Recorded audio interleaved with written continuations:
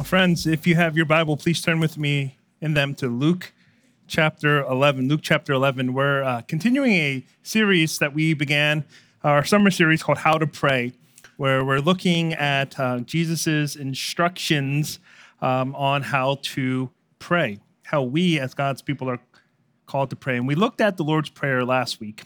We looked at just one part of it in a sermon entitled How to Pray as Jesus Prayed, and we discussed that praying is choosing the good portion. Praying is not a religious duty we offer God. Praying is a means of grace God offers to us so that we might commune with him, that we might know him and walk with him. Today, we're looking at the Lord's Prayer and its content, and the sermon is entitled How to Pray as Jesus Taught. And what we'll discover is that praying is an expression of dependence on God. That's what praying is, an expression of dependence upon the Lord. And so if you are able, I invite you to stand with me as an act of worship. Our standing shows reverence for God's word as we read and receive it. And hear now from our gracious Father who speaks to us. Luke 11, beginning with verse 1. Now Jesus was praying in a certain place, and when he had finished, one of his disciples said to him, "Lord, teach us to pray as John taught his disciples." And he said to them, "When you pray, say, Father, hallowed be your name. Your kingdom come. Give us each day our daily bread, and forgive us our sins, for we ourselves forgive everyone who is indebted to us. And lead us not into temptation." The grass withers and the flower falls, but the word of the Lord remains forever. Please be seated. And would you join me in prayer once more?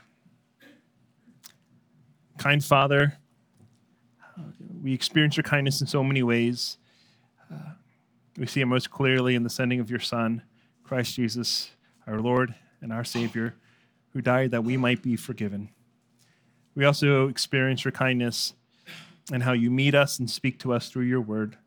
And so would you give to us your Holy Spirit, that he would illuminate the truths of Scripture, that it would go beyond mere intellectual understanding, but into deep heart transformation. Form us to be prayerful people, praying as Jesus taught us here in the Lord's Prayer. In Christ's mighty name we pray. Amen. Let me begin by painting a scene for you. Sarah is in community group, and they just had an amazing dinner, a great sermon discussion, and now they're breaking out into smaller prayer groups. And as each person in her group goes around sharing an update about life and then giving a prayer request, Sarah's getting a little nervous. She doesn't know what she should share. Well, she kind of knows what she should share, but she's not sure if she should trust the people to share it with them. And finally, the turn gets around to her, and she just opens up and says, "Guys, I need prayer for my prayer life. I find it really difficult to pray. I don't make time to prioritize it. I know it's important, but it just slips my mind, and I do other things instead. I guess I'm asking that you would pray for more discipline and diligence, that I would be prayerful." Well, without expecting it, everyone in the group with their heads lowered begins to nod in agreement, as if to say, "Yeah, I know exactly what you're talking about." And finally, one person speaks up and suggests, "Well, how about we form an accountability group? Let's text each other, and we'll remind each other to pray." And the group excitedly agrees, and for a few weeks, people are praying regularly, but soon everyone's lives gets busy again, and the text starts slowing down, and the accountability begins to come to a halt. And not long after, everyone is back to their normal routines, and prayerlessness continues to abound. Does any of this sound familiar to you? Maybe you've been a part of groups that something like this, some kind of cycle similar to this has happened, or maybe you've been like Sarah yourself, and you ask in your small groups, "Can you pray for my prayer life?" You know, it's sad, but it's true that prayerlessness is often our default setting, not prayerfulness. And I think most of us would agree in here that praying is difficult. Praying is a religious act of devotion that is really hard to do. So the question is, how do we overcome it? How do we actually become prayerful people? My thought is this: as long as you believe prayer is some work that you must do, if you believe prayer requires simply more diligence or more discipline, then prayer will always be a struggle. It's not until you understand prayer is an expression of great dependence on God that then you realize it's not diligence you need, it's not discipline you need, it's dependence that you need. It's desperation that you need. Just as you need to breathe oxygen in order to live, you'll discover that you need to pray to God in order to live. And it's only when you come to that point of understanding your sense of need and dependence that prayer will become natural, prayer will become organic. You don't have to tell yourself to breathe. You don't need diligence and discipline in breathing. In fact, it takes more work to hold your breath and not breathe than breathe. In the same way as we understand our great need for God, you'll start realizing, it's actually harder to not pray. I need to pray because I need God. Well, how do we grasp our great sense of need for the Lord? Well, the Lord's Prayer helps us. Here's our point of focus, our meditation this morning. It's this. In the Lord's Prayer, Jesus teaches petitions that lead you to postures of dependence on God. And so the Lord's Prayer is a series of petitions, but if you learn those petitions, they actually help you adopt a posture of dependence upon the Lord. Now, in order to understand the Lord's Prayer, you need to understand two things about it. The Lord's Prayer is at least two things. It's a model and a mold. Now, what do I mean by that? Well, the Lord's Prayer was a model prayer that Jesus used to teach his disciples how to pray. It was like a teaching aid, a training aid. Pray according to this structure, according to this pattern. And so it's a model for us to learn. But the Lord's Prayer is also a mold. Because if you pray according to the petitions of the Lord's Prayer, if you faithfully engage in praying as Jesus has instructed you to pray, you'll realize over time that your heart begins to change. You begin to be molded, formed, and fashioned into the one who loves and delights to lift these petitions up. And so, just think about the way dental braces work.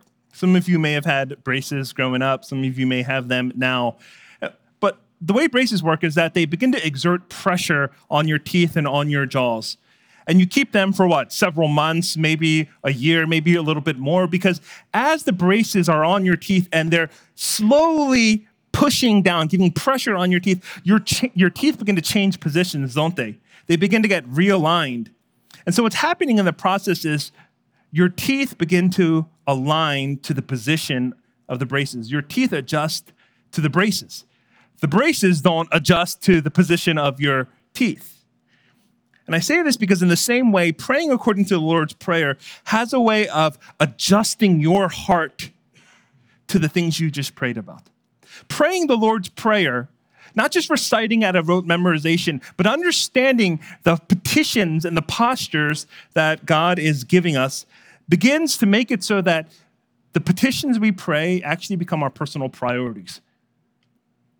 And one of the ways that happens is that the 5 petitions we see here in Luke 11 give you 5 postures of neediness and dependence upon God.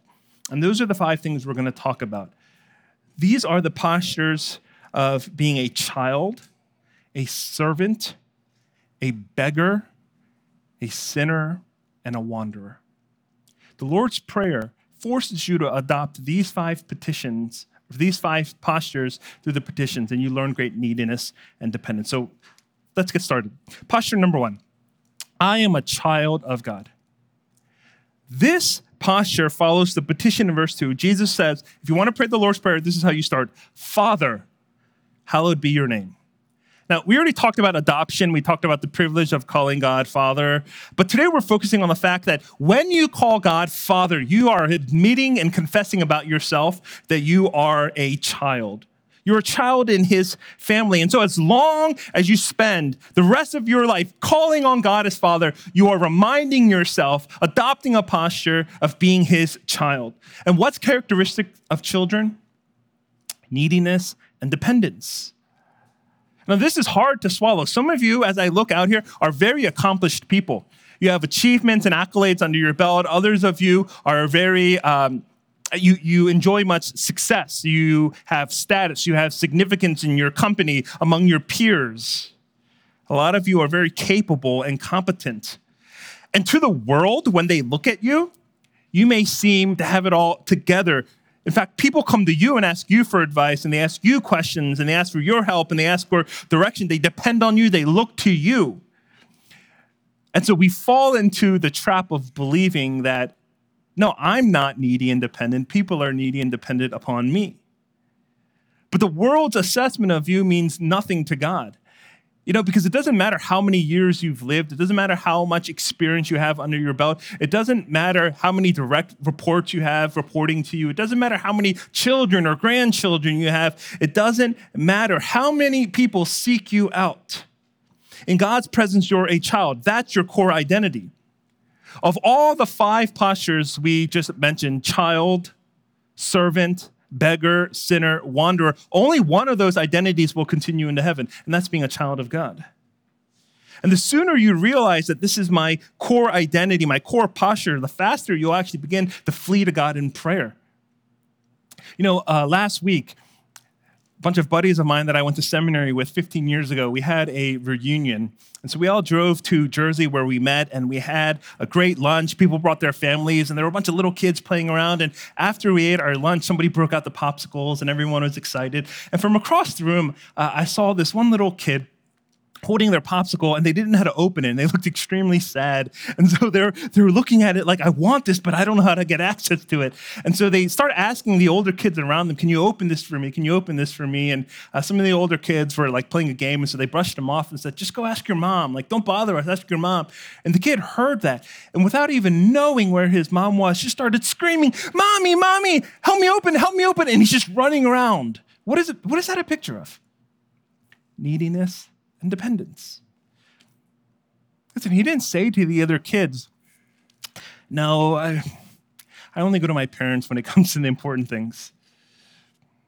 No, I only approach, mom and dad when something major is involved.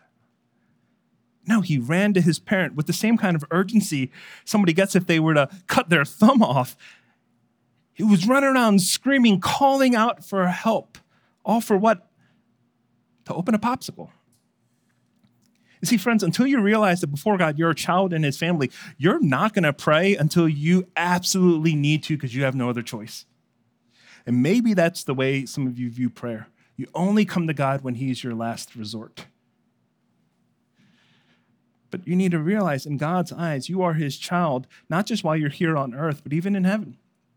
It's not like as soon as you die and you go to heaven, it's like turning 18 where all of a sudden you're independent and you have new freedoms.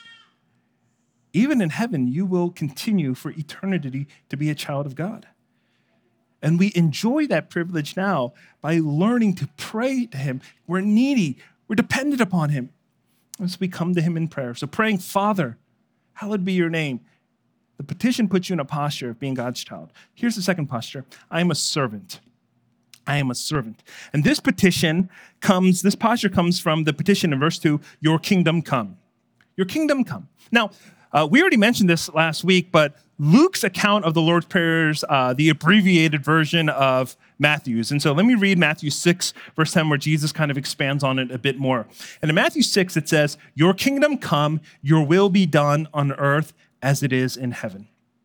Now, when you're praying that God's kingdom come, what are you saying about God? You're saying that he's a king, because only kings have kingdoms. The question is, if you pray your kingdom come, God is a king, well then who are you? Now, most of us like to think we're the king of our own lives.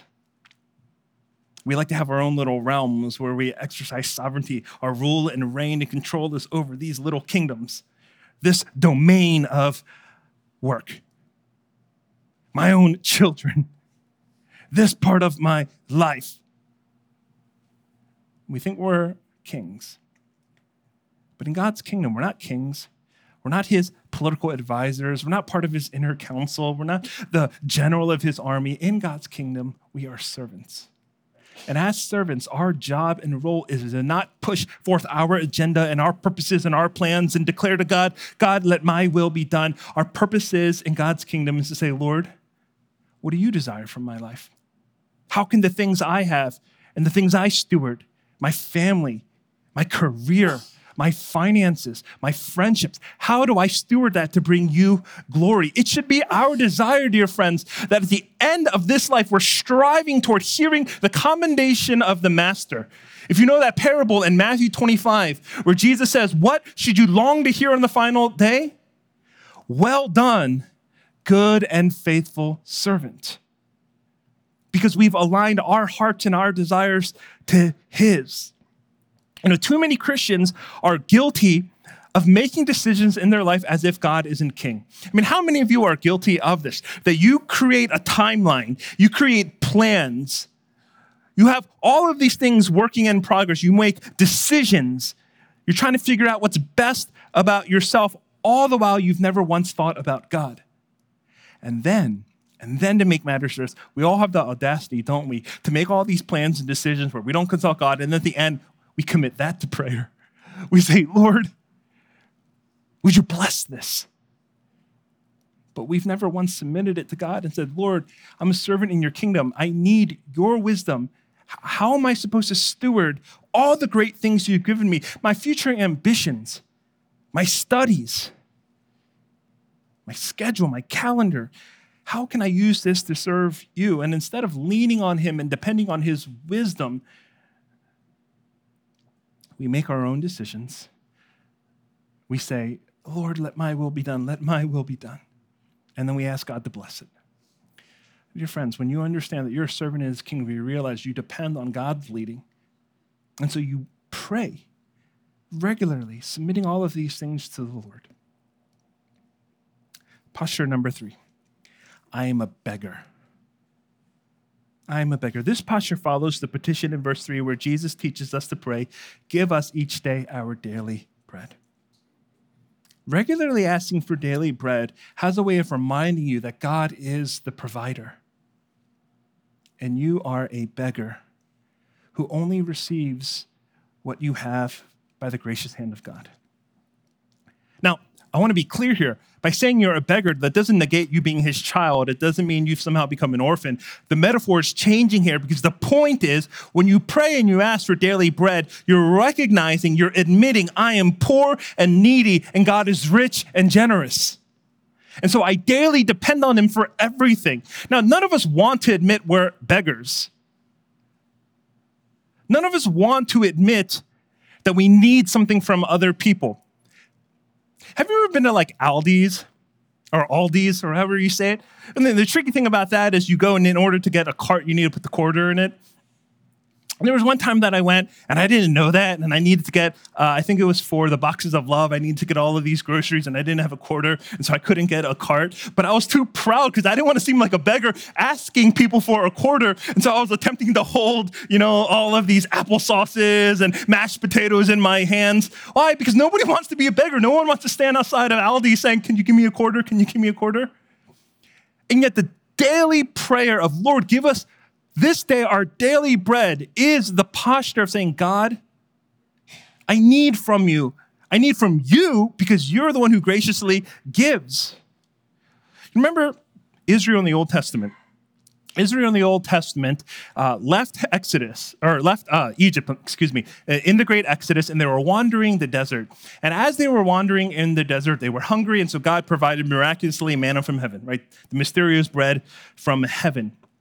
And God said, you can eat as much as you want. I will pour all this out every morning. I'll renew it. You can gather as much as you want. But there's only one condition, and that's you can't gather more than what you're going to eat for that day.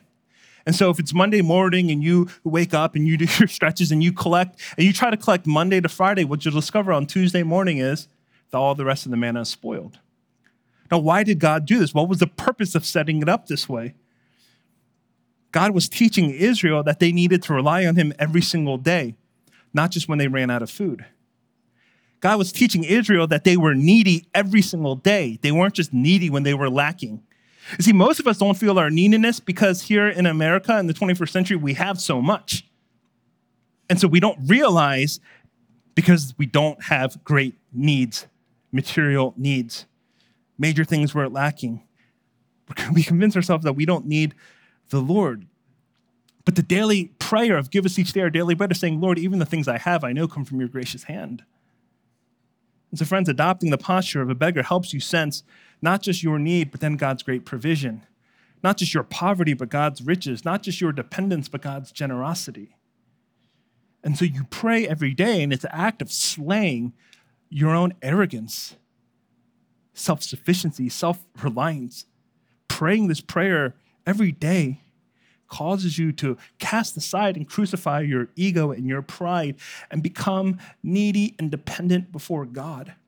And so we pray, give us each day our daily bread, because we assume the posture of a beggar in his kingdom. Fourth posture, I am a sinner. I'm a sinner. And this posture follows the petition in verse 3. And forgive us our sins, for we ourselves forgive everyone who is indebted to us. Now, Jesus is saying this. He's saying, first, you pray for your physical needs, the daily bread. Now you pray for your spiritual needs. And he's reminding us that every time you come into God's presence, no matter how spiritual you feel, no matter what spiritual high you're on, when you come into God's presence, you come and you stand before him as a sinner. That apart from the gospel, any and every time you come before the Lord, you can't help but come in sin. Now, of course, there's good news. There's good news in the gospel of Jesus Christ. That Christ has taken your sins through his sacrifice on the cross. That God no longer is turned off by you. He's not disgusted by you. He's not impatient at you or annoyed at you. But he welcomes you to come.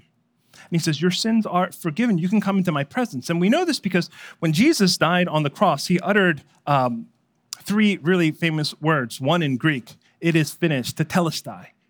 Right? Jesus uttered those words on the cross saying, my salvation for you is done and complete. You can add nothing to it. You are forgiven of your sins if you come and believe on the Lord Jesus. Okay, well, I've come to believe in the Lord Jesus, so I'm forgiven of all my sins. So then why do I daily need to pray, forgive us our sins? I mean, didn't Jesus already forgive them? Well, daily coming to the Lord and asking for forgiveness helps you recognize your deep need of God's grace every day. It, one, protects you from becoming arrogant and self-righteous, judgmental and critical over others. Because it reminds you, I'm still a work in progress. I don't have it all together. I'm an imperfect person. But then it reminds me God's grace and mercy are new every morning for me. And so if you don't recognize your daily sins, if you don't ask God for forgiveness regularly, then you know what will happen to your understanding of grace? It's one of the saddest things that can happen in a Christian's life. His grace becomes obscure and vague and unfamiliar.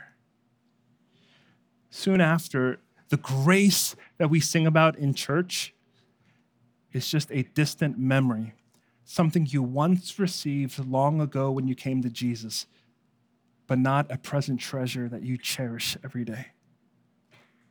And some of you are like this. You did repent once. You confessed your sins years ago. Maybe at one of those youth retreats that he said that in the announcements you attended. But because you don't daily come and lay those sins down before him, you have no present sense of his grace. And if you have no present sense of his grace, you have no sense of your need for his grace.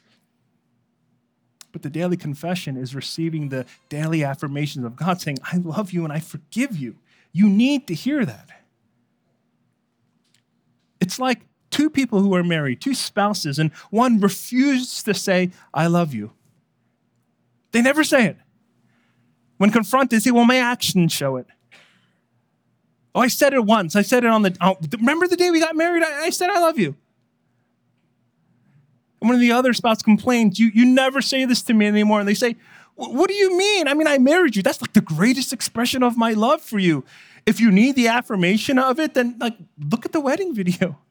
Take out the photo album. Pull out the marriage certificate. Isn't that proof that I love you? That would be a disaster, friends. In the same way, when you don't recognize your sins as something to confess, you don't go to God, then you won't receive the daily affirmations he has for you, where he daily declares to you when you confess. He says, I love you so much, I sent my one and only son to die for you. And you receive it, and you understand, this is the love and grace of God that I need daily.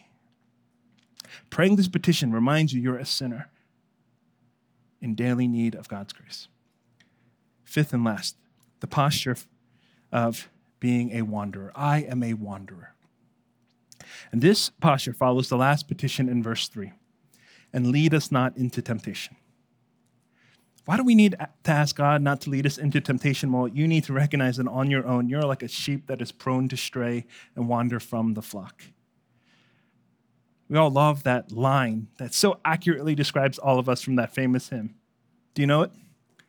Prone to wander, Lord, I feel it. Prone to leave the God I love. You see, friends, when you're confronted with the wandering nature of your heart, you realize how much you need to pray because you need God to keep you from straying. And I don't just mean straying from the faith. I mean straying daily from him in our thoughts, in our actions, and our affections. You know how easy it is? I mean, if I were to put you in an empty room and took away your phone, then you'll discover how easily you stray. Because in your boredom, where do your fantasies go? In your boredom, where does your daydreaming go? Where do your thoughts go? That's indicating what's truly ruling your heart, the thing that's pulling you toward it. How easy is it for us in our minds and our hearts to drift from the Lord? So finally admitting, Lord, I'm so prone to wander and stray and be led into temptation. Lord, would you keep me close to yourself? Keep me from wandering. And so you pray depending on God to keep you. It reminds me of a well-respected man who was known to live a life of incredible prayer. And he was asked once to do a seminar on prayer at a large Christian conference. And he began that conference. It was packed. So many people were there. But he began with a humble confession. He admitted before this large crowd that despite his greatest efforts, he could never in all of his life pray for more than 15 minutes. And when he said that, everyone was in shock. And they thought to themselves, well, then this man's a fraud. This man's so unspiritual, only praying for 15 minutes. I can easily do that. Well, that was until he later clarified. He said, friends, it's true. I can't pray for more than 15 minutes at a time. But it's also true, I can't go more than 15 minutes without praying. You see, friends, why? Because his heart is so prone to wander, and he needs the great shepherd to lead him with his rod and his staff over and over, back to him again and again. Do you realize how fickle your hearts are? How easy it is to forget the one who gave his life for you? When you realize your great sense of need and dependence on him, you pray, Lord, lead us not into temptation. Lord, keep me by your side, because I cannot do that on my own. You see, friends, if you pray as Jesus taught in the Lord's Prayer, you lay down the petitions, it begins to mold you into these postures of neediness and dependence. Who am I before the Lord? I'm a child. I'm a servant. I'm a beggar. I'm a sinner. I'm a wanderer. And once you grasp that, prayer is no longer optional. Prayer is necessary. Prayer is the way you breathe as a Christian. How can you grow in your prayer life? You don't need more discipline. You don't need more diligence. You need more dependence and desperation upon God. That here's the thing. I understand it's so uncomfortable admitting that about yourself. It's so uncomfortable to own up to this degree of weakness because nobody wants to appear before the world to be pathetic and pitiful. Nobody wants to admit that about themselves. And so we refuse to pray. We want to be independent. We want to be autonomous. We want to be able to sustain ourselves. And the reason we feel that way is because we buy into the lie of the world that says weakness is a shameful thing. But do you understand that in God's eyes, weakness is the way to power and strength? According to God's upside-down kingdom, weakness is the way. So although you may not want to delight in your weakness, you will actually begin to delight in the weakness of another who through his weakness saved the world. What am I talking about? I'm talking about the gospel of the Lord Jesus Christ, who through the weakness of his life and through the weakness of his death on a cross was slain for our sins. And through his weakness brought into your life the power of God to save you from your sins. That's the startling reality. We hate our weakness, but we also love the weakness of Christ, because through his weakness comes the good news of the gospel. This is why Paul declares in Romans 1:16, "For I am not ashamed of the gospel, for it is the power of God for salvation to everyone who believes." If you want to embrace Jesus, you're embracing him in his weakness. You delight in it, and it helps you actually begin to embrace your own weakness. Paul goes on in 2 Corinthians 12 to then declare, "Therefore I will boast all the more gladly of what? Of my weaknesses, so that the power of Christ may rest upon me." The posture of weakness for Jesus meant the power of salvation for you and me. So when your confidence becomes in that Christ, being weak and needy and dependent is no longer a shameful thing. It becomes the way God strengthens you, because he meets you. He meets you in your need. I'm going to close with an illustration from the late Tim Keller. He wrote a book on prayer, and he cites a time in his life when he was ministering in New York City. This was right after 9/11, the attacks in New York City, and his congregation was distraught. He describes it as a corporate depression befalling the city and defiling his church. And right around the same time, his wife, Kathy, was battling Crohn's disease. And right at that time, he was diagnosed with thyroid cancer. And he says, in the midst of all of this weakness, they realized they needed nothing more than to pray. And this is what his wife, Kathy, said to him.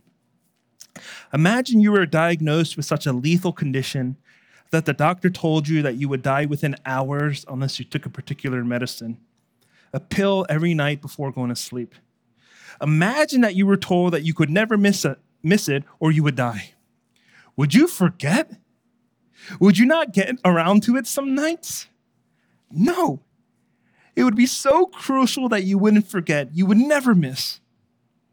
Well, if we don't pray together to God, we're not going to make it because of all we're facing. I'm certainly not. We have to pray. We can't let it just slip our minds." Friends, adopting the 5 postures of being a child, a servant, a beggar, a sinner, and a wanderer helps you realize how needy and dependent on God you are. And when these realities grip your heart, you come to see how necessary prayer is. It becomes like taking that pill every night to stave off death. And so the urgency and the desperation with which you pray, you do it not because God needs you to pray. You do it because you need you to pray. It's my hope. It's my prayer that you might discover your great need and dependence upon God, to find that praying becomes like spiritual breathing, and that without it, you cannot live another day.